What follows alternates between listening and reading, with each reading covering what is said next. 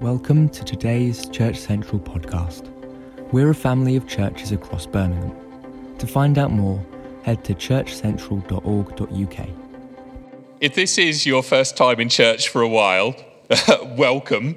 You picked a great morning to be with us. I should explain, this isn't a passage we've picked thinking, well, the church really needs to hear this kind of randomly. No, we're working through the book of Revelation, and this is the passage we're landing in today. A couple of quick disclaimers before we dig a bit deeper into all of this. First of all, if you are here today and you wouldn't count yourself as a follower of Jesus, you need to know this isn't Jesus talking to you. No, this is primarily a passage for God's people. Secondly, if you're here today and you are fighting with sin, you're trying to resist temptation in your personal life, and it's tough. And if truth be told, you slip up from time to time, but through it all, you desperately want to walk with Jesus. You need to know this passage isn't primarily addressed to you either. Despite those disclaimers, can we all agree this is still a tough passage, isn't it? But it's important that we receive everything that Jesus has to say to us, because if we don't, what we can do is we can end up building this caricature of Jesus where he looks and thinks exactly like us in absolutely everything. He loves what we love. He approves of all the things we approve of. And we don't really end up worshipping Jesus so much as merely an image of ourselves. And so, although what we're going to see as we dig into this passage may well confront some of what we think, and if I do my job properly, it will make all of us feel uncomfortable at some point, I do believe we must allow Jesus' words to challenge and change us. Now, a few words of background before we study this passage a little more closely. If you've been around the last few weeks, you'll know that the letter to the church in Thyatira is actually one of 7 letters written to actual churches dotted around first century Turkey. Thyatira was the smallest and the least important city of the 7, which probably explains why I've tried to do my research in preparation and found there aren't actually a whole lot of records that still exist that mention this city. It wasn't a famous city. It wasn't a popular city. For the most part, it wasn't an influential city. And yet, perhaps surprisingly, this is the longest letter of the 7. And so we mustn't fall into the trap of assuming that small means insignificant or unworthy of careful attention. Also to say, this is the 4th and therefore the middle letter of the 7, which in the ancient way of structuring things could well indicate that this is the heart or the center of the message to the 7 churches. And as we've been seeing over the last few weeks, each of these letters follows a very similar pattern. They give us a fresh revelation of Jesus, an encouragement of the good, a critique of the bad, and a promise for those who overcome. And we're going to follow that simple structure as we now dig a bit deeper into this letter. So first of all, what we get here is a revelation of Jesus. Verse 18, this is the message from the Son of God, whose eyes are like flames of fire, whose feet are like polished bronze. Straight away, we're confronted with Jesus, the Son of God. And as the Son of God, he has absolute and final authority over his church. And so, the members of the church might well have their own views of how things should be done, but ultimately, it's his church. And so what he says goes. We're also told here that his eyes are like flames of fire and his feet are like polished bronze. It's like he is burning from head to toe. With his fiery eyes, Jesus sees and judges. His gaze penetrates beneath the surface. Nothing is hidden from him. And he burns all the time with a pure, jealous love for his people. Which means that looking into the eyes of Jesus is the most terrifying thing and the most glorious thing at one and the same time. There's the potential of being completely exposed by just one glance and consumed in the fire of judgment, or being consumed with his fiery love as it hits home that we are the apple of his eye.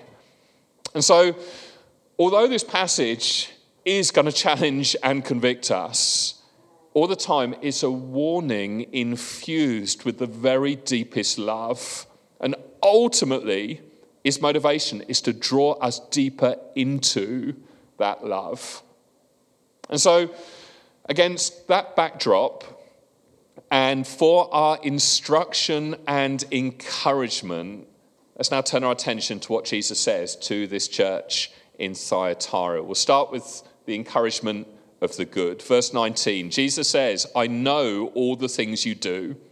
I've seen your love, your faith, your service, and your patient endurance. And I can see your constant improvement in all these things. Jesus commends their love. They genuinely care for one another. He commends their faith. They are good, faithful people in the church, even though, as we're going to see, some of their leaders at least are compromised.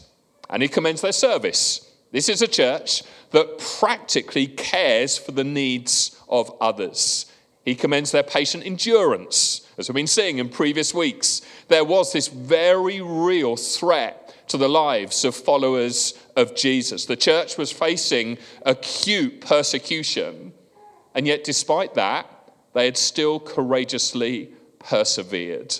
And then, on top of all of that, they're constantly improving in all of these things. Unlike the Ephesian church that we looked at the other week, who had neglected their first love, the church in Thyatira were growing in love and maturity.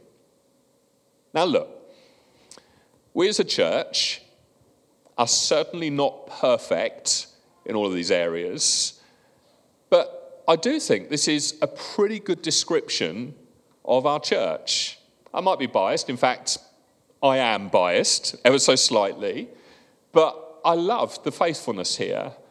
I love the genuine sense of community and family, the love we have for one another. I love the perseverance, the maturity that we have in this room. And I know this might not be everyone's experience all of the time, and I know there is always room for growth in all of this. But before going any further, I just want to say thank you. Part of the message of these verses is that Jesus sees, and these things bring delight to him. And so, well done. And let's keep growing in all of these areas. Let's not be complacent. Let's have a sober view of ourselves. Let's acknowledge there are some things among us that bring pleasure to Jesus. And let's keep seeking to grow in all of those ways. But, that being said, there is also, as you've seen as we had it read to us a few moments ago, a pretty stinging critique of the church in Thyatira that I think probably we need to hear as well. So let's turn our attention to the critique of the bad. Here's the big idea. No matter how much good you are doing in community, it will not cover up sin that's left in your life. Tolerating sin will not be excused by genuine love for one another or faithfulness in other areas. Verse 20, Jesus says, but I have this complaint against you. You are permitting that woman, that Jezebel, who calls herself a prophet, to lead my servants astray. She teaches them to commit sexual sin and to eat food offered to idols. I gave her time to repent, but she does not want to turn away from her immorality. Now, just to say, this warning about Jezebel has sometimes, in some church circles, been interpreted as a dismissive rebuke of all women. But that is absolutely not what it's saying here. Rather than representing all women, most commentators see Jezebel as a symbolic name for one specific woman in the specific church that Jesus is writing to in Thyatira, who was doing the kind of same things as Jezebel was doing in the famous Old Testament story. If you remember, back in the Old Testament, Jezebel was this foreign queen who introduced Baal worship to Israel. That they didn't worship Baal instead of the Lord. No, they worshiped Baal as well as the Lord. Which is why Elijah stands up in front of them and calls them to stop wavering between the two. In 1 Kings 18, he stands up and says, "How much longer will you waver, hobbling between two opinions? If the Lord is God, follow him. But if Baal is God, then follow him." It's like Jesus is using the name Jezebel to show that the same divided loyalty is present in Thyatira. People gather like this and worship Jesus on Sundays, but the rest of the week their work lives or their inner lives are stories of compromise. And the warning here is that Jesus sees. Remember, his eyes are like flames of fire. Those areas of compromise in your life, he sees. Those thoughts, those things you think you're doing in hiding are not hidden from him. Those things that perhaps you are rightly frightened that others might find out about, he already knows. That those things you have managed to rationalize away, convincing yourself they don't really matter, they absolutely matter to him. You may think right now you're getting away with it. You may assume that because things are going pretty well for you right now, well, it must be fine. But verses 21 to 23 here offer a pretty stark and frightening warning. Jesus says, "I gave her time to repent, but she does not want to turn away from her immorality. Therefore, I will throw her on a bed of suffering, and those who commit adultery with her will suffer greatly unless they repent and turn away from her evil deeds. I will strike her children dead. Then all the churches will know that I am the one who searches out the thoughts and intentions of every person, and I will give to each of you whatever you deserve." Now look, whether or not these verses are literal, I think the meaning is pretty clear. Basically, in this life, or for sure in the life to come, compromise leads to judgment. The great lie of the enemy all the time is that we can sin without consequence. But it's just not true. The one who searches out the thoughts and the intentions of every person will see to it that we get what we deserve. But that being said, there are two really important things I want to highlight and underline about Jesus' response here. First of all is his patience. In verse 21, Jesus says, "I gave her time to repent." Jesus doesn't rush to judgment. In his kindness, in his mercy, he gives time to repent. And this is something we're actually going to keep seeing as we work through Revelation. It's full of pretty severe and frightening judgments, but always and everywhere there is held out the prospect of deliverance for those who repent. But whatever you do, don't allow this to cause complacency. This patience isn't indefinite. If you don't seize the opportunity to repent, and now, judgment will follow for sure. Second thing I want to highlight is his justice. Jesus' judgment is never gratuitous, never disproportionate, is always fair. In other words, the punishment will fit the crime.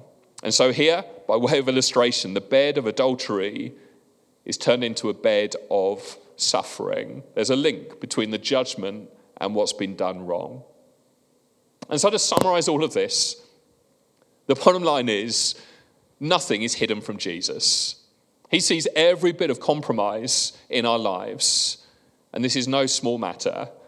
This couldn't be more serious. It might feel like we're kind of getting away with it, but he is just. And judgment will certainly come. But in his patience, he gives us an opportunity to repent. And if we reject all of this, then it will catch up with us and we will get what we deserve. And so, it would be wrong if I didn't just pause at this moment and appeal to you right now, where you know that there's compromise in your life, won't you please do something about it?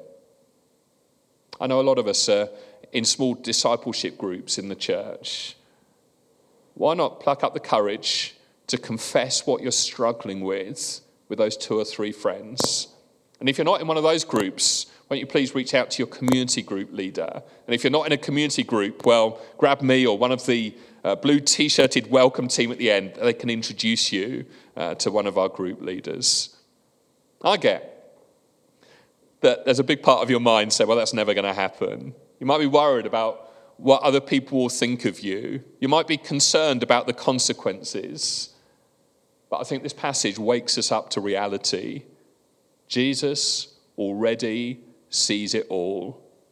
And what he thinks matters most. And the consequences of rejecting his loving, his kind, his patient offer of repentance are infinitely worse than anything else you could possibly imagine. How are we all doing? Cheery little one today. It's pretty tough stuff, isn't it? But all the while is driven by love. Jesus' warnings are fiery because of his fiery love for us. He cares way too much not to say it as it really is. That being said, one more warning to touch on before we finally move on to the wonderful promise that's lurking right at the end of these verses for those who overcome. You see, the main thrust of this whole passage isn't so much towards compromise in our own individual lives. As serious as that is, it's more the fact that we're tolerant towards these things happening in the church around us. Jesus' chief complaint against this church in Thyatira was not was that they permitted, it was that they tolerated this church member, this woman Jezebel, to keep doing what she was doing. In his mind, the greatest threat to the church was not attack from outside, but unfaithfulness within the church. Listen, resisting external opposition isn't enough. We have to be ruthless with tolerance of compromise inside the church family. Now, just to be clear, tolerance in and of itself isn't necessarily a problem. Tolerance can be incredibly good in the right place, and it can be incredibly bad and produce deadly compromise in the wrong place. There's a kind of tolerance in society that allows people with different beliefs to live together in peace and respect each other as human beings. And historically, Christians and the church have been at the very forefront of advocating for this kind of tolerance. And that is an incredibly good thing. But the problem with some in this church in Thyatira is that their tolerance is directed in the wrong place. Remember, their love and care for others has already been commended by Jesus. That is a good thing. They're out there doing acts of love in their city, and that is to be applauded. However, in their wide, indiscriminate love in the world, they've ended up somewhat undiscerning in their church family. Out of misplaced love, they've ended up tolerating compromise that threatens to destroy not just individual lives, but undermine the whole witness of the church. They're tolerating in God's house, among God's people, teaching and behavior that threatens to lead God's people astray. And that categorically is wrong. Now, by way of a swift aside, here's where I think this might land for us. As a church, and bear with me on this, the explanation will follow. As a church, we need to be more like a peach than a coconut. Let me explain. Instead of being coconut-like, soft on the inside, but hard to outsiders, Jesus wants us to be more like a peach, soft on the outside, always full of grace and kindness and welcome to outsiders, but nonetheless with a ruthless and robust holiness at the center. Rather than raging and shaking our fist constantly at all the sin in the world out there, whilst condoning compromise within the church, it's to be the complete opposite.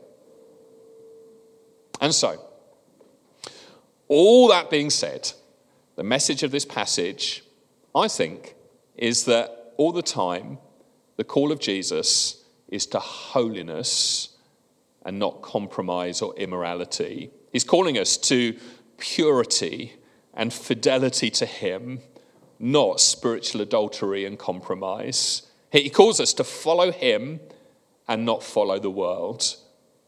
As John Tyson puts it, when the church looks like the world, you have a sick church. When the church acts like the world, you have an impotent church. When the church plays with the world, you have an unfaithful church. And sadly, that is what seems to have been happening here in Thyatira. But, having warned them against this, Jesus then finally turns his attention to the committed core in the church. And he gives them this wonderful promise to those who overcome. Verse 24, Jesus says, "But I also have a message for the rest of you in Thyatira who have not followed this false teaching. Deeper truths, as they call them, depths of Satan, actually. I will ask nothing more of you except that you hold tightly to what you have until I come." It's like when you hold tightly to Jesus, the culture will think you are insane. But you don't have to do more than simply cling to Jesus. You don't have to apologize. You don't have to prove others wrong. You don't have to justify yourself. You just have to stay loyal to Jesus. And to those who persevere in this way to the end, Jesus says this, to all who are victorious, who obey me to the very end, to them I will give authority over all the nations. They will rule the nations with an iron rod and smash them like clay pots. They will have the same authority I received from my Father, and I will also give them the morning star. First of all then, there's this promise to those who keep going faithfully to the end of authority and power. Jesus has received authority from his Father to rule over all the nations, which is why we had to pray to him earlier on, to intervene in what's going on in the world right now. He has that authority, and in the end, he will share that authority with his people. But to rule with Jesus in this way in the future, you must be faithful in the present. It's like being ruthless with compromise in our own lives and in the life of the church is proving and testing for ruling in the age to come. And then, secondly, there's the promise here of being given the morning star, which might on the surface seem ever so slightly random. And I didn't see anyone's faces really perk up at that point, like, well, that is the reason to really keep going. I mean, what's that about? This is a reference to Jesus himself. In Revelation 22, verse 16, Jesus says, I, Jesus, have sent my angel to give you this message for the churches. I am both the source of David and the heir to his throne. I am the bright morning star. The morning star is Christ himself, which surely is the greatest possible thing he could promise his church. He will give us himself. We will see him face to face. We will be his, and he will be ours. The ultimate reward for those who overcome is we get to be with Jesus. We're raised to shine with him for all eternity. All of which is unbelievably magnificent. But the letter ends with this challenge.